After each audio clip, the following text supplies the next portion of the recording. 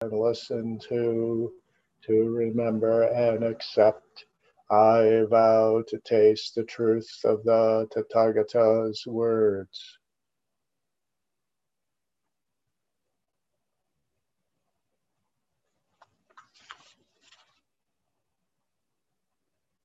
All right, well, just one announcement, I guess. Just a reminder that our next practice session after tonight is Saturday with our all-day Zazenkai, which will begin at 8:30 and run to 4:30. So that means we're kind of entering tonight into a Mountains and Waters extravaganza, since tonight we're going to talk about Mountains and Waters, and we'll have two talks about it on Saturday. So if you don't feel fully satisfied with the dose you got tonight of Mountains and Waters, just come on back Saturday and we'll take care of that. We should make a fairly significant amount of progress in the text between the three talks. And the other thing to make you aware of, because I just got an email earlier today from Doug Jacobson at Jikoji, is their next sesshin is going to take place the week after Thanksgiving, their traditional Rahatsu sesshin, which traditionally has been done entirely in silence. So there haven't been Dharma talks, nor services, any of that, just sitting. But they've decided, I think just fairly recently, that because it'll be on Zoom, that it probably made sense not to do it in that traditional fashion, but rather to do it with Dharma talks. So he was reaching out to me to see if we'd want to dive in like we did for Denko-Way. And I told him that we as Crooked River Zen Center, because we've got a pretty rich variety of things we're going to be engaged in, including our own sesshin, just within a couple of weeks of theirs. But I said, if you send me the schedule and the login information, I'll certainly share it with everyone. And some of us, including myself, I know, will pop in and out as our schedules permit that week. But I myself, wasn't planning on doing too much. And I definitely did not hold my hand up to volunteer to do any of the talks either. So,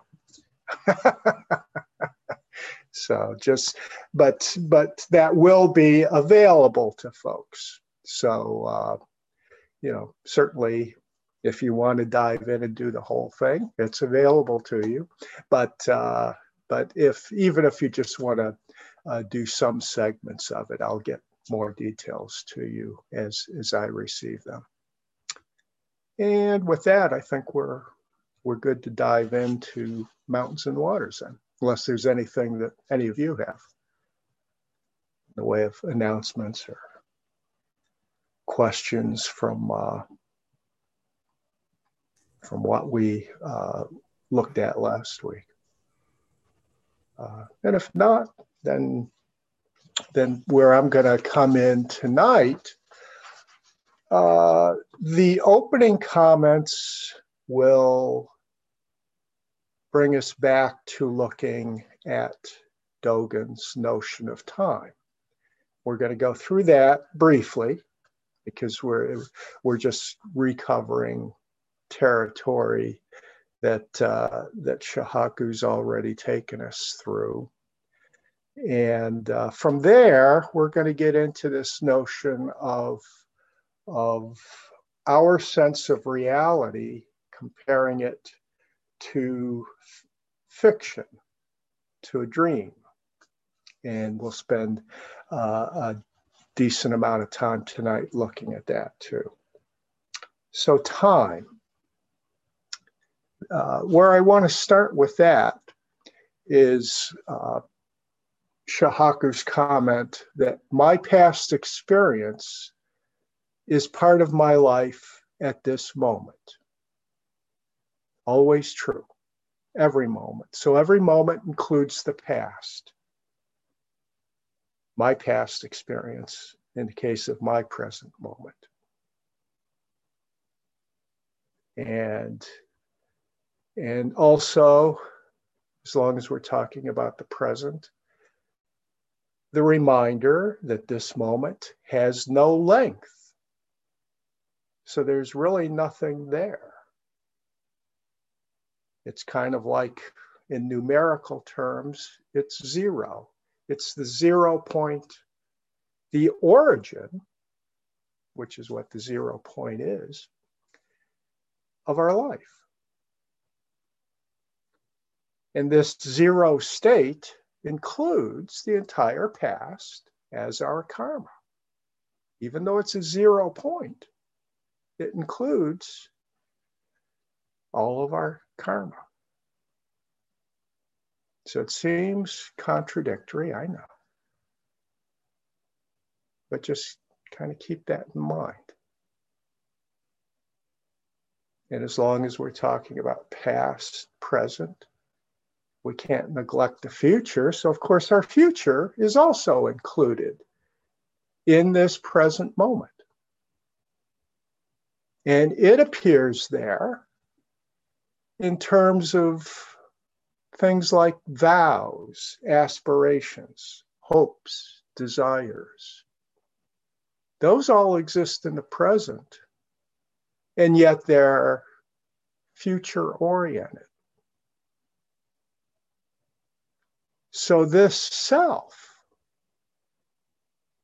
which is as tiny as a drop of dew, the dewdrop on the grass, this 0 point, if we want to take that to the extreme level here. This self reflects the entire universe, all the past, all the future, everything in this dewdrop on a blade of grass. This, in Dogen's teaching, is the self.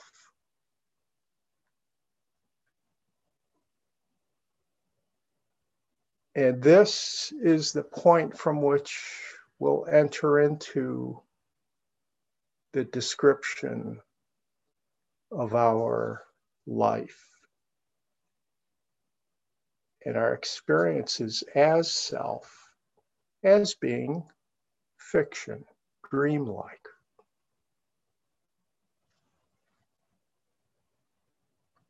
So this moment is a fiction. We've kind of seen that in our analysis of time, our analysis of the present that can't exist by its very nature because it's always fleeting. There's nothing there. So it's a fiction that we create to give us some sense of substance.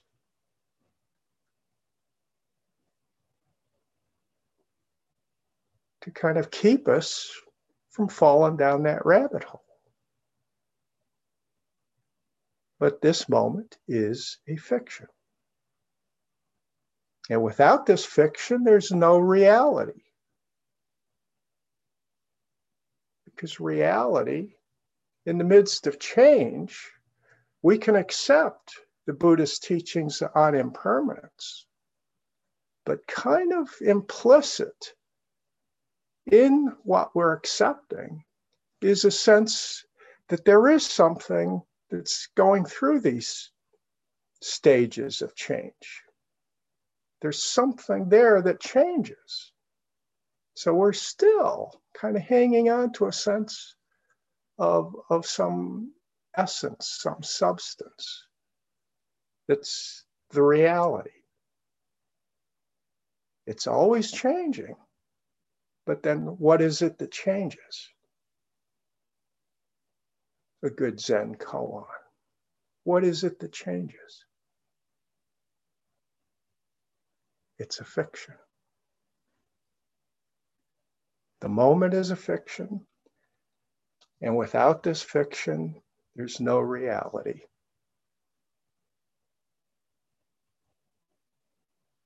So for us, in our experience of our lives, this fiction is the reality. That's it.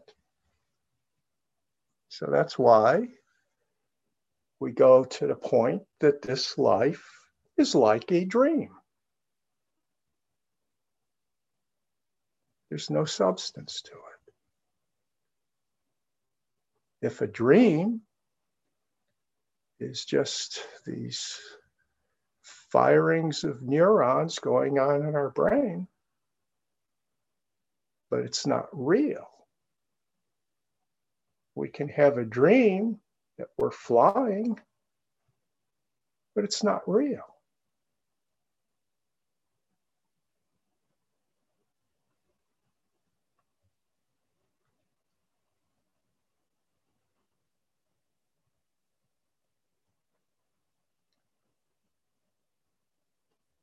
So this brings us to Dogen's another teaching of his, which is the entire subject matter for another fascicle in the Shobogenzo.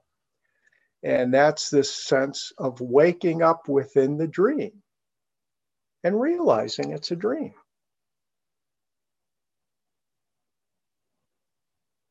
So to awaken is to have this awakening, this awareness, this insight, realizing it's a dream.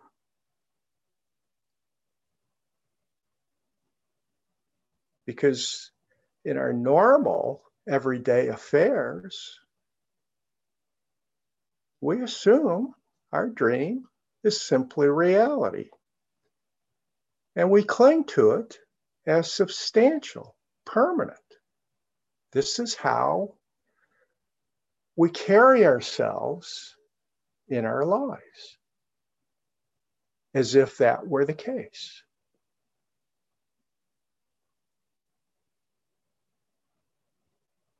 So this is to live in a dream, as if it's reality. To awaken within the dream is to realize, oh, that's a dream.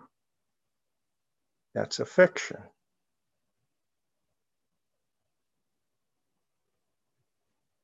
And part of our uniqueness as individuals is that we're each in our own different separate dreams, within which we're the center of our own story. It's our dream.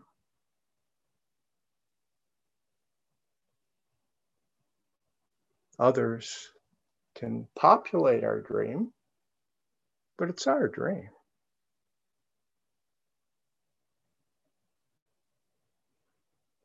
As an early Bob Dylan song put it, talking about just going back to the early 60s, the potential for the end of life as we know it was in many people's minds. He had this wonderful line about people dreaming that they're the last ones on the planet, as he jokingly expressed it in this song. That was becoming a common dream. Everybody running around thinking they're the last ones on the planet.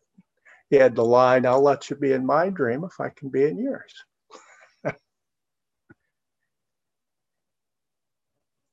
But it's still our dream.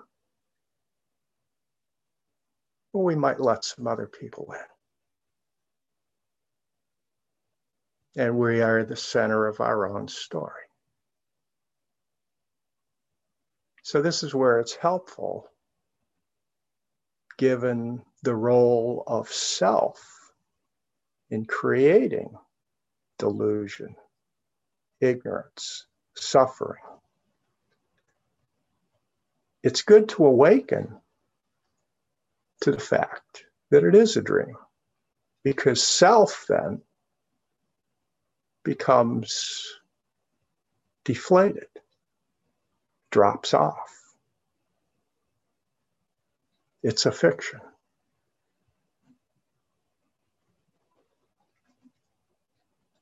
As are all of our separate realities that we create built around our sense of self. With the falling away of self, all of those at the same time drop off.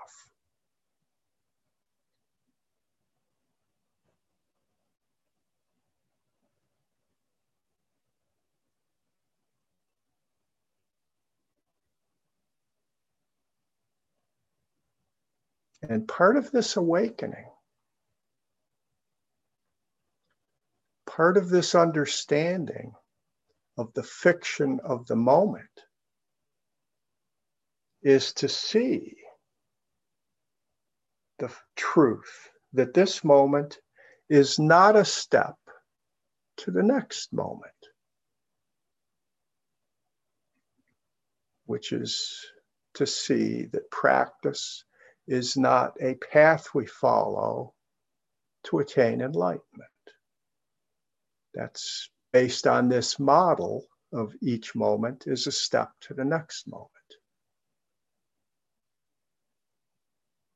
So if I practice this week,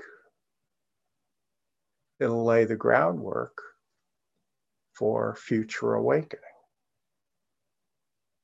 That's a common way of viewing our practice.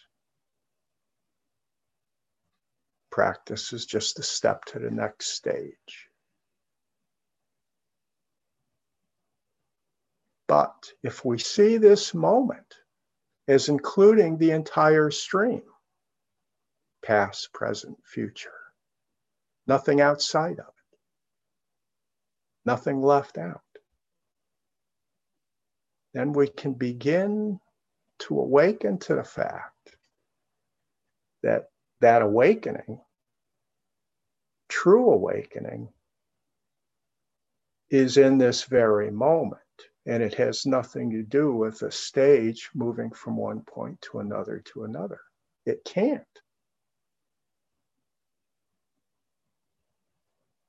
Because everything that's needed is right here.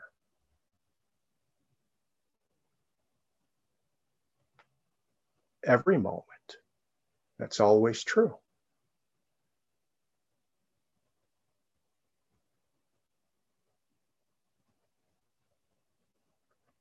And if we practice sincerely, which means wholeheartedly, and it means that we're not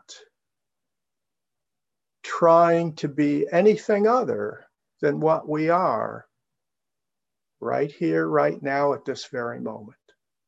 That's to be sincere and authentic. So if we practice in that fashion, then Buddhahood awakening is already here in what we're doing right now, whatever that is. This is another standard teaching in Zen, that it's available to us in our most ordinary activities. Sweeping temple grounds, drinking tea, pulling weeds.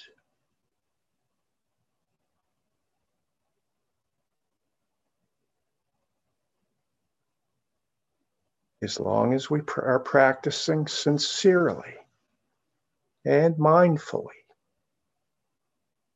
This sincerity is so important, just as you are. Not trying to be anything different.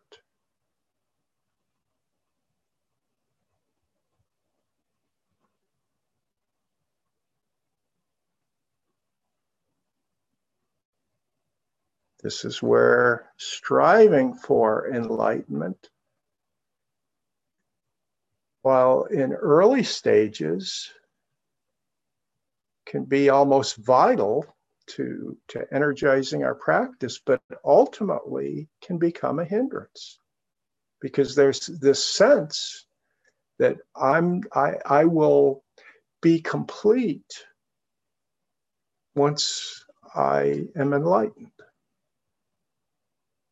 that I'm lacking now. And that's a hindrance to the kind of sincere, authentic practice that Dogen's describing, just as you are.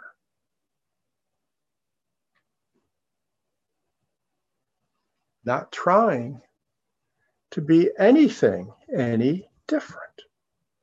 We can only awaken right where we are. In these causes and conditions, in this muddy water, in this mountain stream,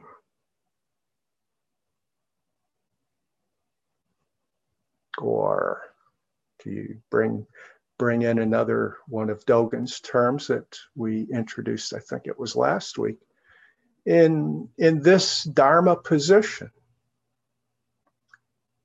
because each moment,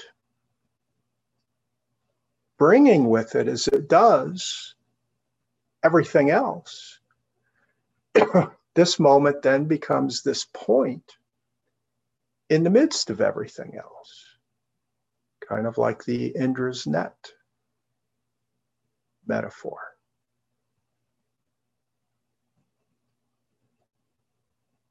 With the jewels in that net being the individual points.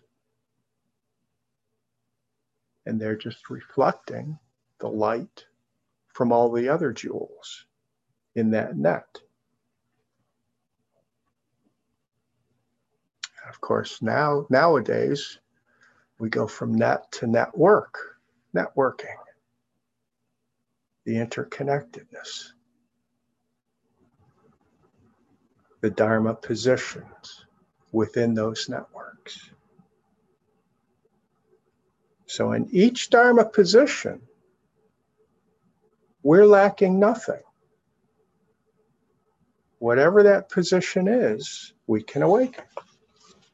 This applies to all things, because all things have their Dharma positions. It's part of the basic truth of interdependence. That's all Dharma position is pointing to, is interdependence.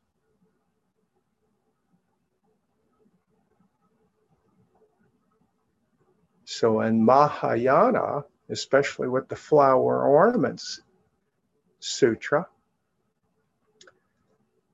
took this notion of interdependence and really dove deeply into it and portrayed it as being infinite.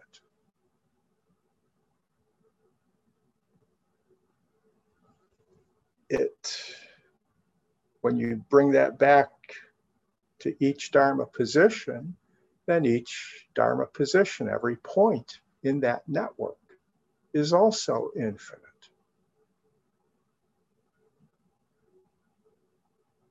And that seems so contemporary.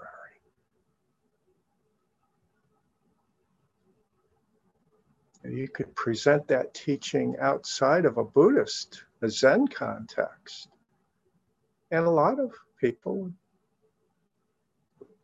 readily assent to that and say, yeah, that seems clear.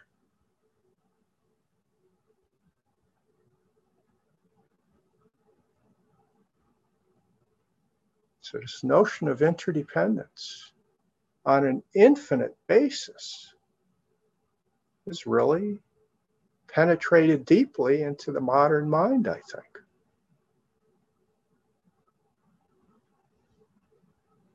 So it's not a notion that's kind of date stamped and is well past its expiration date, which happens sometimes to ideas that were hatched that many centuries ago. But this one seems as timely now as it was when it was first presented. So here we are in infinity, infinite space, infinite time. And a question that's bound to come up within whatever Dharma position you're in is, how do you orient yourself in infinity? The whole point, the whole sense of directionality begins to lose its meaning. Just to take it at the most fundamental level. I mean, north, south, east, west. That's all predicated on relativities. Relative to what? You know, on planet Earth, we have the sense of that. But if we were floating in outer space, if you were on a trip to the space station and you were asked, what direction are you traveling in? It would be a meaningless question, right? What are you talking about? Going towards the space station. Well, what direction is that? What are you talking about?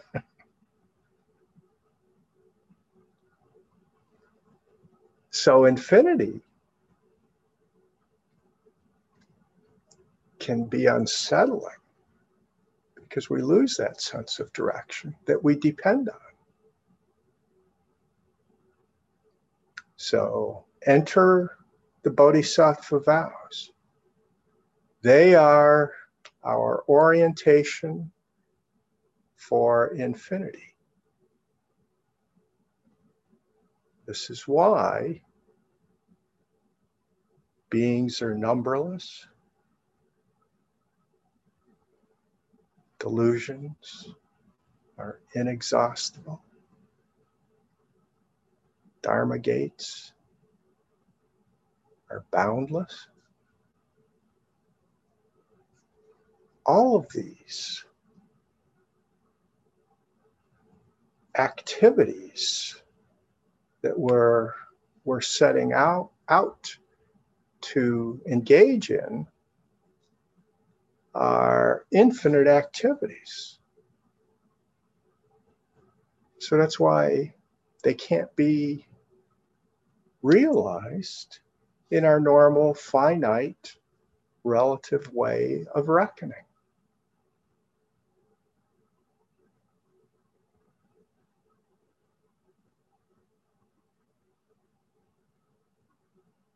But they're the perfect guidance system for awakened beings who are traveling in an infinite reality.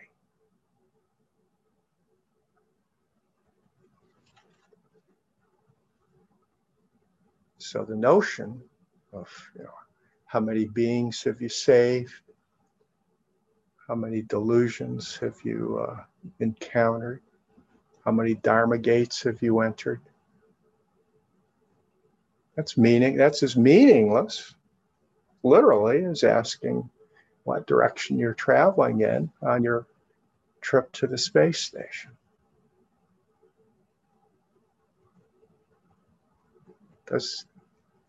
doesn't make sense in that frame of reference. It's just the way we're orienting. So we orient our lives to free beings, to liberate beings, to end delusions, to realize ending delusions just means that we continually practice to see their dreamlike nature, their fictional nature, and let the notion of self upon which they're based drop off, and resume our activity in the boundless realm. But of course, the boundless realm is no different than this realm of this and that. So it's not that we're escaping that realm. We're just seeing that our customary way of relating to it has been a dream, a fiction.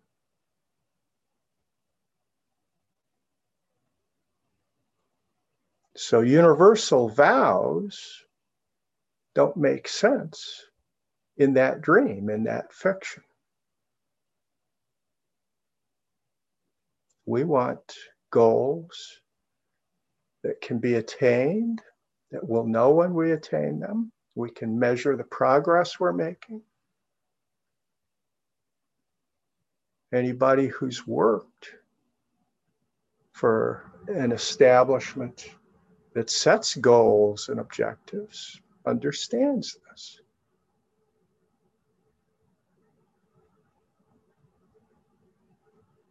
The notion of goals that can't be measured, that would get rejected out of hand. You need to rewrite your goals. You're breaking the rules. They have to be measurable. We have to evaluate it, pure and simple.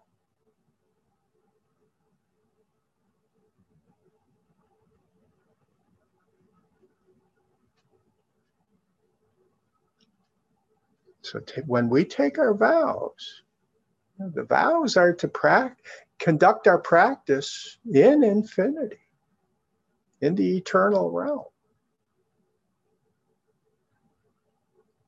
Otherwise, they're nonsense.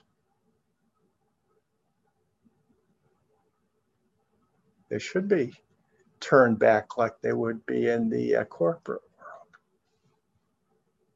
Just say they don't work as goals. How will I know if I've achieved them? If I've gained promotion? Promotion to an official bodhisattva.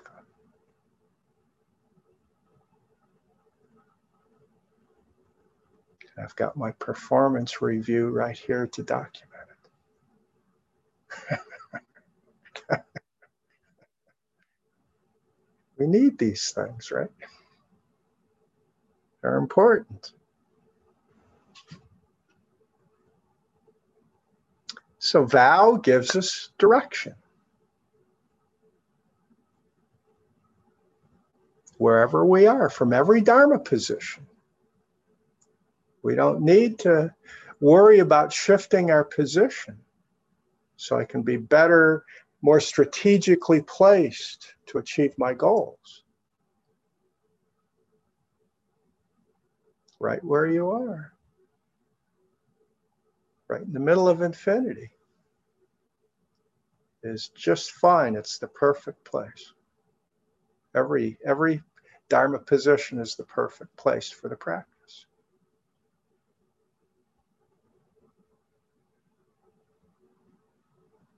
No matter what's going on at that position. And this brings us into Dogen's description of the fact that, and here we come back to the imagery of mountains, that mountains are not only beautiful and virtuous, although they are certainly that, but they can sometimes be violent and merciless. Think Mount St. Helens for a real concrete example. I think it was something like 53 people died when that side of the mountain blew off. And we need to see the ugly part of the mountains too, both in that concrete example, but more broadly speaking. And we're certainly seeing some ugly parts of some mountains these days as well, with notions of self playing a significant role there.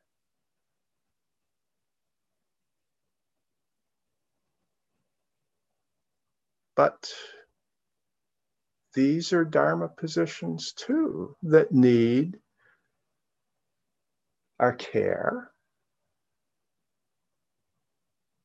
and attention. So we take care of the ugly and the painful parts, of the beautiful and virtuous parts.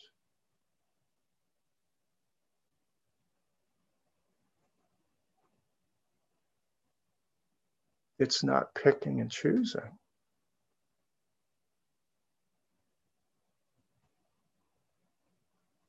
It's just, reaching out, like the last of the ox herding pictures, the monk in the marketplace, just reaching out to everybody. The ugly and painful parts of the marketplace, and the virtuous and beautiful parts.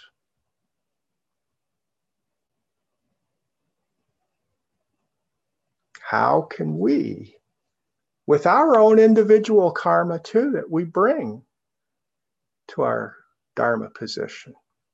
Because remember, each moment, even though it's a 0 point, it includes all of our past karma. So how is this particular point with our individual karma, how do we make this mountain better for all beings? How do we engage our bodhisattva service?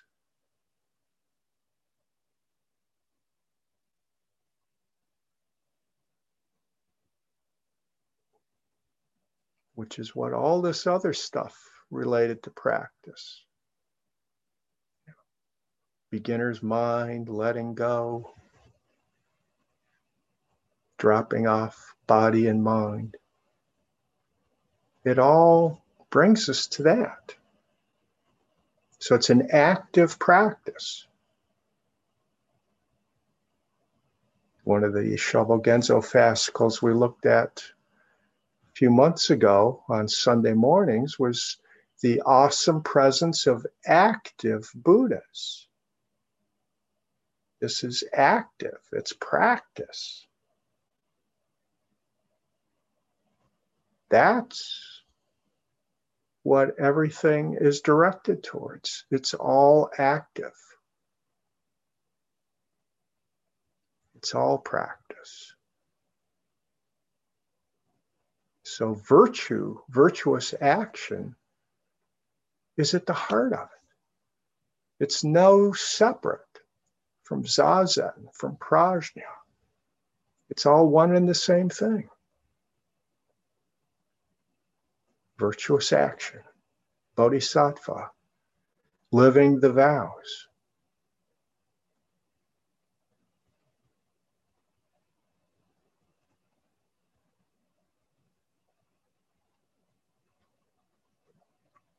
So we have to discover how to practice with the ugliness within ourselves and the mountain.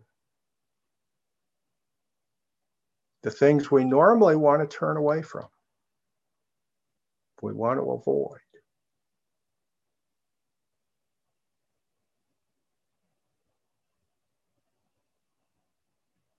as it exists both within ourselves and outside ourselves.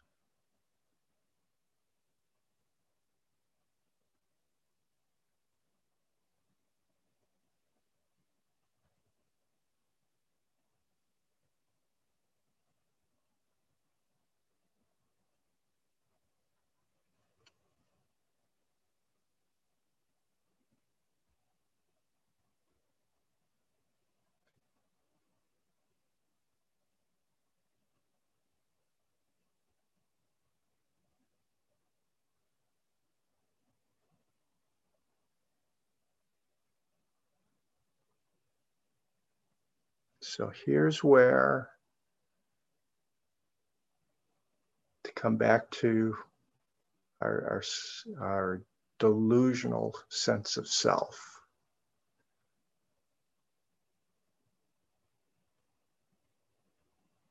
It's where we hopefully come to realize and appreciate that if we merely live to fulfill egocentric desires for fame, profit, whatever, all the directions these egocentric desires can be aimed towards, then we cannot say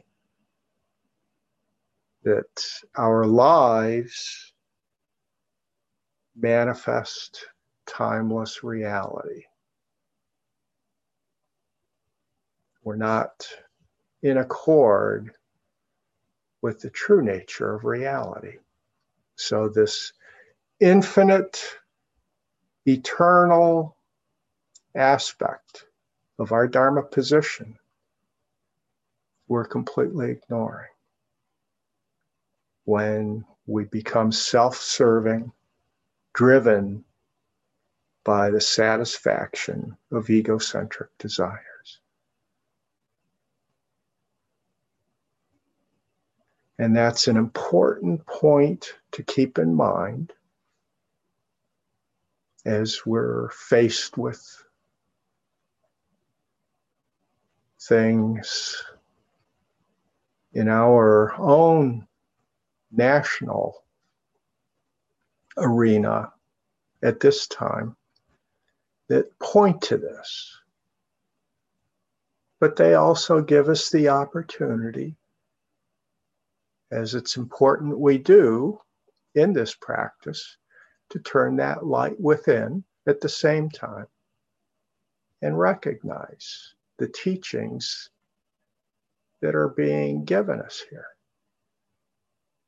That we can see the truth, hopefully, with some clarity, because it's being set forth so obviously.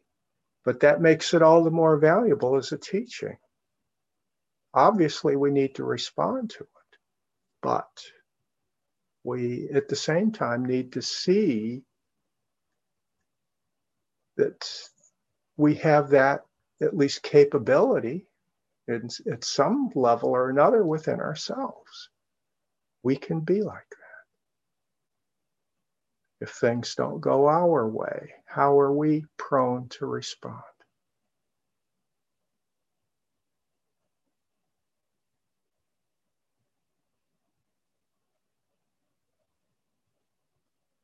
Good tests for the bodhisattva. Things don't go your way.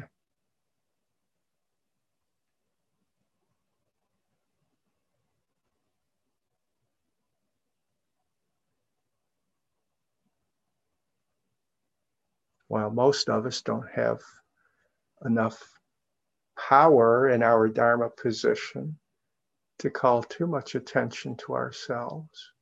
But it's amazing how much harm we can do even without so much power.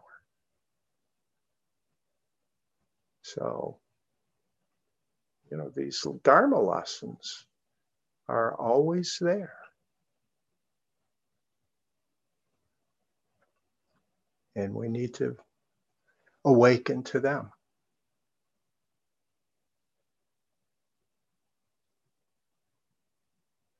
So to go forth and have our lives manifest the infinite, the eternal.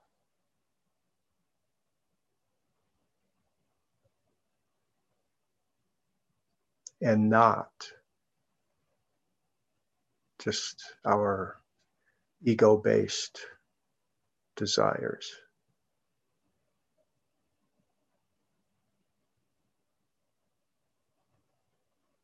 And that'd be a good point to kind of set the stage for Saturday. So I think I'll cut off here and open it up to all of you.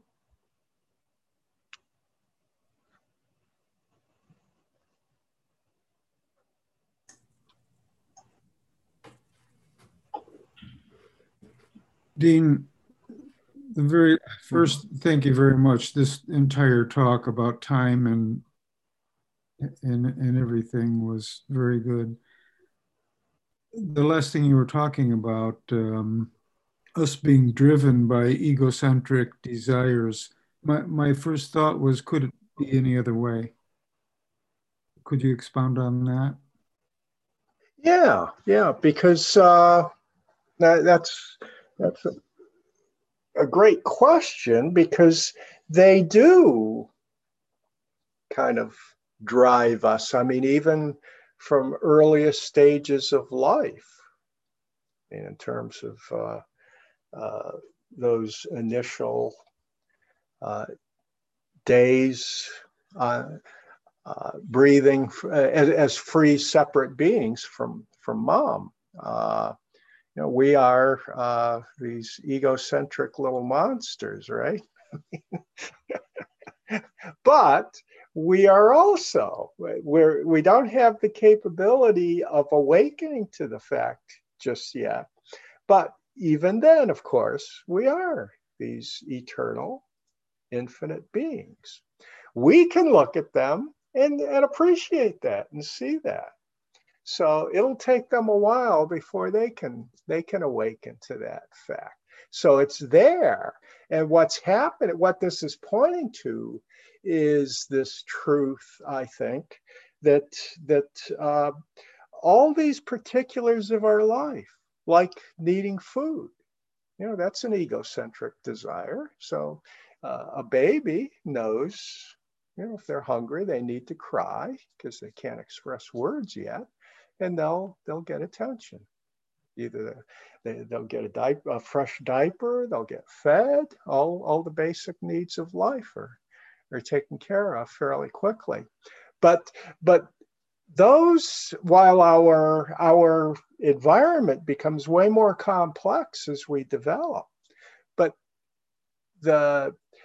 our interactions with the infinite and with the eternal are in those interactions. So as we grow up and we have a much richer network of things that we interact with, and we can interact with those continuing in our egocentric vein, and that's the way it commonly works, or we can work the same network of things, but with this, from this place of awakening, where we see them in their true nature, so to speak, as infinite, as eternal, as timeless. So it's always embedded in them. But so from that sense, we do need to have those interactions. It's the truth of interdependence. We're dependent upon them at a very basic level initially, and then it gets more and more complicated through the aging process. But this is where the merging of difference and unity comes into play, and we begin, part of the maturing process is to be able to have a growing sense of the universal, So we can actually learn, as a child, we can learn hopefully to kind of ramp back on the egocentric piece and start to take into account other people. There's kind of a natural tendency for that, which is, evolutionary theorists would say, well, that you should expect that, because it's far better for the species, for propagation of the genes, to be of a cooperative nature, get along with people, be able to work together, rather than be a bunch of egomaniacs, narcissists. That's that's not a good way to propagate a species. Certainly not one as complex as Homo sapiens.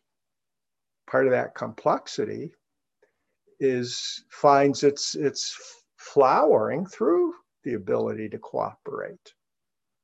Otherwise, if we just all were egocentric and didn't have any capability of cooperating with others because of it, you couldn't trust anybody, just kind of hunker down and take care of yourself.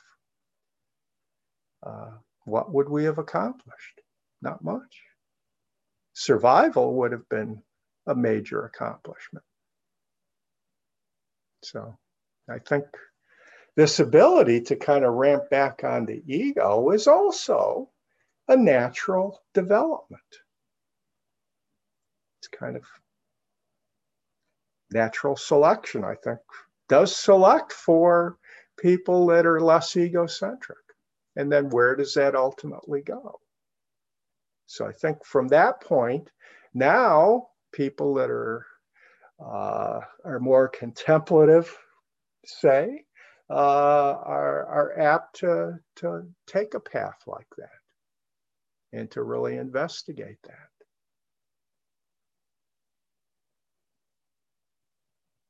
So that's my sense on that, about our need to act on egocentric desires, but also our need, and it is a need, a core need, I think, for us, is to be able to move beyond that too. They're both at play.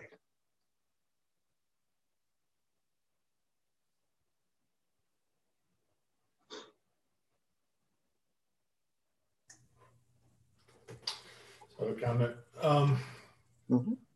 Well, early on when he talked about practicing with the goal of enlightenment in mind, how we're setting ourselves up for failure, popped in my mind. One of my favorite book titles was Jack Kornfield's "After the Ecstasy of the Laundry." I don't think I ever finished it, but it always struck an chord that that's not the goal, and after you reach that, you're still going to suffer. There's still going to be things that bother you. And when we're talking about our dream and living our dream, which is a lot about what the text was about up to this as well. I focus a lot on what I do and the decisions I make around my kids. I've got a bunch of kids. There's like 6 mouths that live off my paycheck. And I feel like my dream is separated from my kids' dream, but it's based on influencing their dream. Oh, yeah. And I think about sometimes how the Buddha even left his family to find the real truth. And I've been going through some stuff, some adversity at work lately that's had me thinking, like, I just want to leave. I don't want to deal with it. It's very unfair, the things that are happening, but I can't. So I've had a lot of these thoughts lately around those, and I want to leave the big company and the well-paying job and do something that feels more beneficial to the broader world, but would impact my kids, terribly. And then part of me thinks, is my adversity of my kids experiencing any hardship ego driven, as I see my kids as an extension of myself? I can't go beyond and do what's for the greater good of the world and stand up against this injustice because I'm really focused on my kids and boy, what they would go through if I was to say, screw you, Yeah. I'm out of here and I'm going to go be a bicycle mechanic because that's what I really want to do and make no money. But I would never do that because you're talking. I'd be Right. 5% Right. of what I. Yeah. That's kind of been a struggle for a long time, but all that came up as you were talking. And I even had a conversation recently, and I don't take this the wrong way. I don't wish COVID on anybody, and I think it's a horrible thing. And I pray to God it's gone anytime soon. But I thought, boy, it might be almost good that my kids experienced COVID because they've never, and I never had, I had personal stresses, and I'm a believer in struggle makes you stronger. And like I have two sets of kids. I have kids in their 20s and kids in their teens, and they haven't had much adversity at all. You know what I mean? They just no war. My dad was in Vietnam. My grandfather was in World War II. Things like that. And I think they don't. So these kids have almost created anxieties and things because they haven't. There's things I think that they deal with that kids in Africa or kids in warring countries don't deal with because they haven't had true adversity. And I think COVID might give them a little bit of true adversity to harden them up a little bit. Not that I think I'm not, but yeah, that was my thoughts. Yeah, no, I think that's I wouldn't disagree at all with that assessment. I think adversity, the ugliness of the mountains that I was talking about, really is an important part because it is there. And so to try to shield our children from that, even though it's a natural propensity we have out of caring. So that's coming from a good place too. But so there's kind of this middle path sense to it that sure, we don't want them to run out into the middle of a street, but at the same time, we want them to be able to build up some resilience to the adversity that they are going to encounter. So to try to plot that kind of a course, because if we just shield them from adversity completely and totally, and they know it, then they're very vulnerable. We haven't really prepared them for life. You can even see it on a physical scale where someone who sanitizes their house completely all day, every day, then their children don't build up an immune. So even on physical side, their immunities aren't built up because they haven't been exposed to any type of bacteria or viruses. Same as emotionally or environmentally. Yeah. I mean, so to go to the extreme either side is harmful.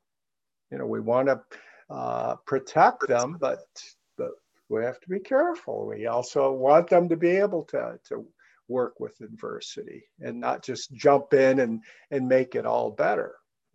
To have some consequences is not a bad thing. Actually, just work through it.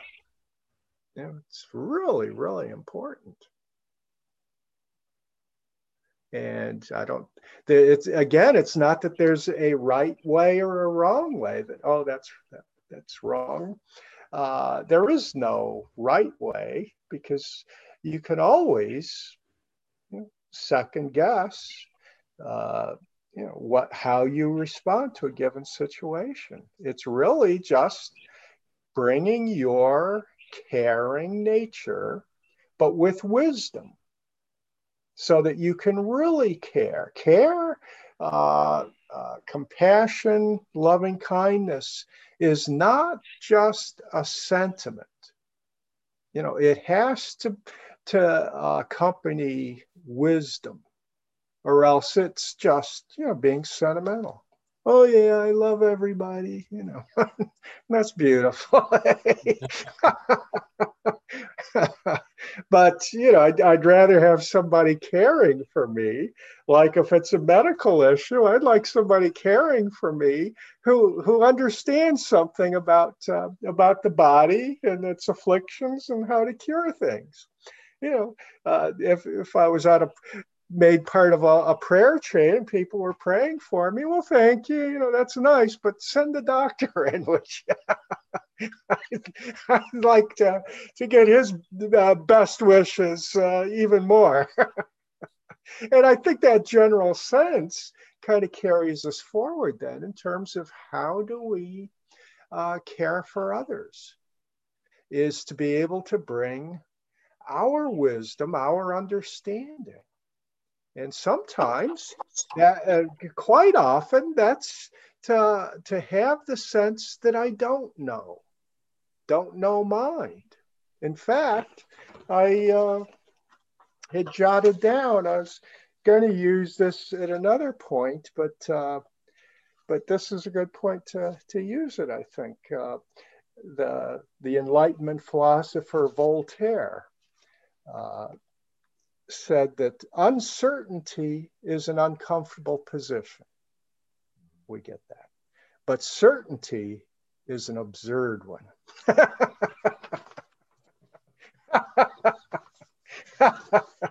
That's good.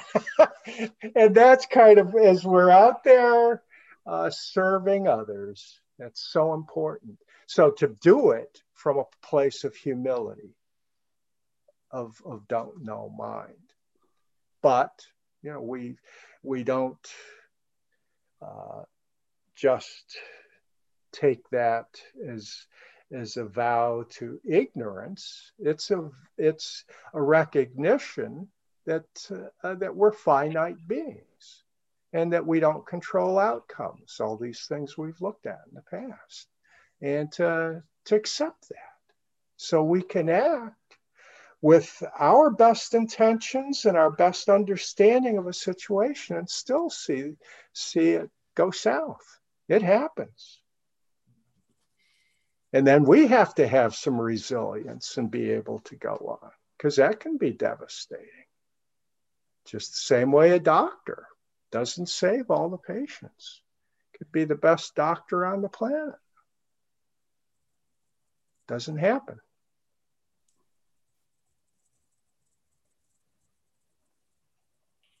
Thank you.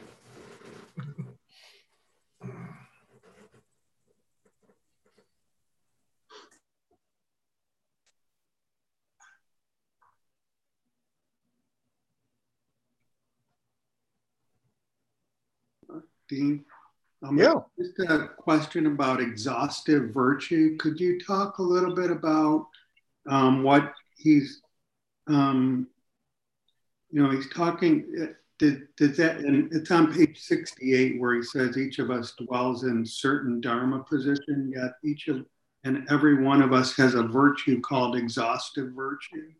Mm-hmm. Does that mean that we have a limited amount of virtue, that we can only give as much as we have? Or, and I read that couple paragraphs there a few times, and I guess I wasn't really clear, because he explains the origin of the word exhaustive in Japanese and the origin of the word virtue in Japanese. Oh, yeah. Okay. The original word for exhaustive is gujin, which means to penetrate thoroughly or completely. So exhaustive is kind of like, I guess if we want to use a firewood ash metaphor, exhaustive would be the complete burning of all the fuel. There's nothing left. So that's my reading of his analysis of that word, to penetrate thoroughly or completely, to go completely. Nothing left over, to exhaust completely with nothing lacking.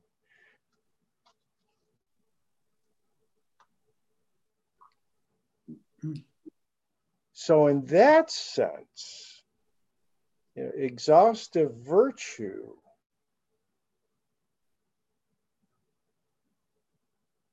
And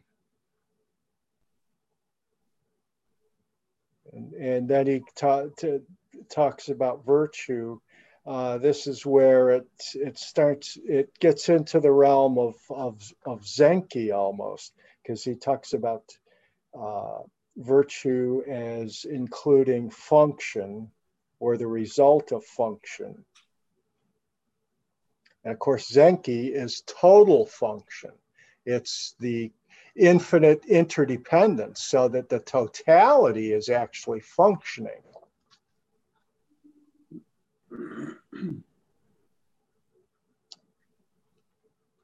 So, in a sense, as I look at this, what I'm taking from it is the exhaustive is kind of has the same flavor for me of wholeheartedness.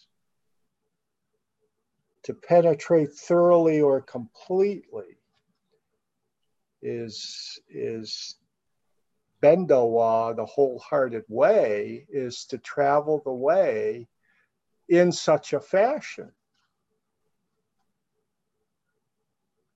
To penetrate thoroughly or completely, wholeheartedly.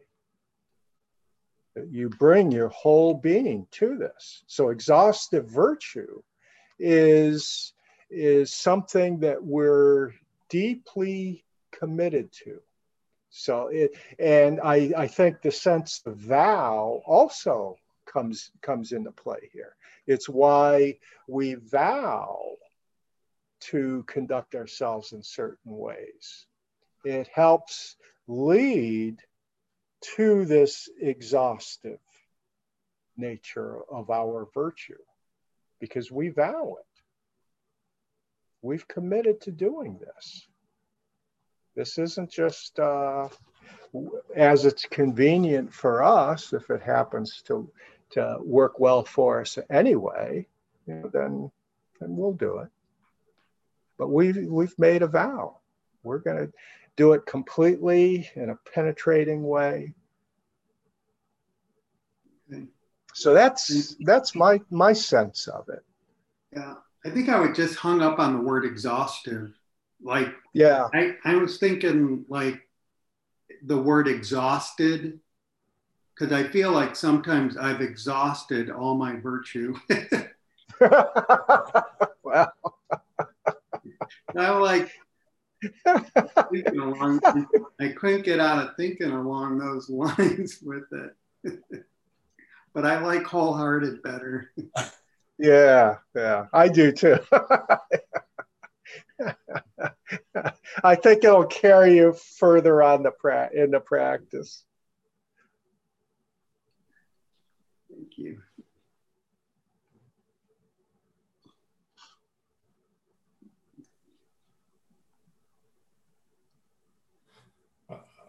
Dean, just to build off of what Mark was saying, because I think I got tripped up on that too, where I was kind of taking it quite literally. But then as we were kind of talking it through, does it anchor back to the idea of like every moment is kind of complete, or there's nothing kind of lacking in every moment? Yeah, I think that's also part of it, because there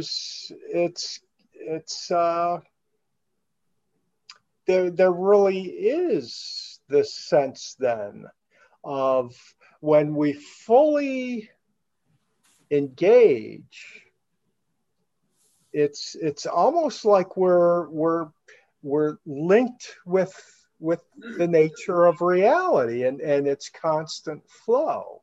So the exhaustive nature doesn't mean that we're just completely befrazzled. It's that we are fully engaged and we're kind of riding the ox, right? We're there, and we're still with our vows, and not, it's not this sense of and I guess this comes back to what I was saying about our sense of having a set goal, a finite goal. So the exhaustive links in nicely with the infinite, the eternal, is that there is no final point where you can measure it and say, okay, I did it. I've satisfied this virtue. Actually, it's exhaustive in the sense that to really penetrate it means from every Dharma position. It's a constant ongoing thing. So that, in that sense, I think, yeah, it's about each Dharma position is constantly moving. But in its movement, it becomes fresh and new, but at the same time, it's bringing everything else with it, the entire past, future. So it's the infinity of it is ever there, but it's a new Dharma position. It keeps changing. And that, I think, also this exhaustive virtue and its practice in such a world, our world.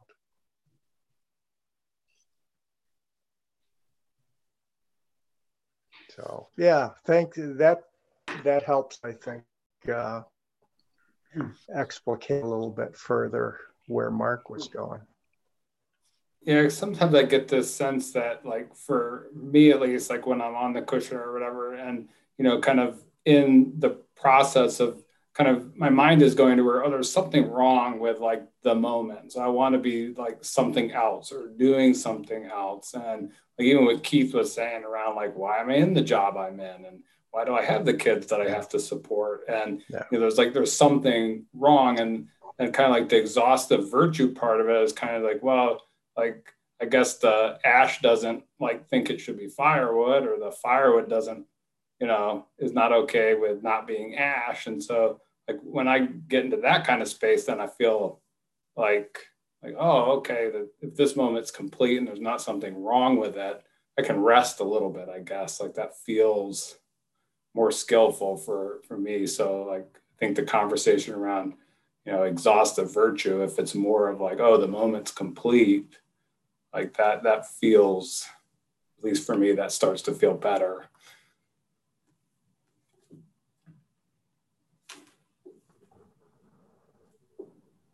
Yeah. I think your connection's getting fuzzy. Yeah, my internet connectivity here is fading. I did have one quick thing I want to share. I came across a picture in our file of our very first Zoom session, which illustrates how long we've been on Zoom just by the sheer volume of Dean's hair. Look at that. Oh, gosh. Oh, my gosh.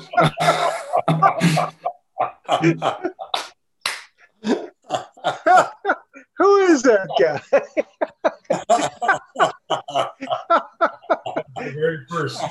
As soon as it's safe to go to the barber, I'm in there. Believe me.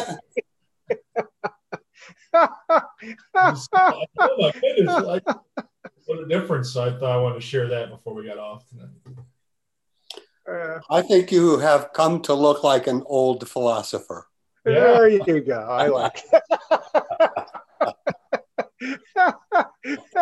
Either that, or I'm getting ready for a rehearsal for an oldies rock band or something. There you go. I was thinking of Bertrand Russell, actually. Now, that would be so appropriate. Our neighbors thinks he looks like an old hippie. That's what our neighbors say. Look like an old. Okay. Yeah.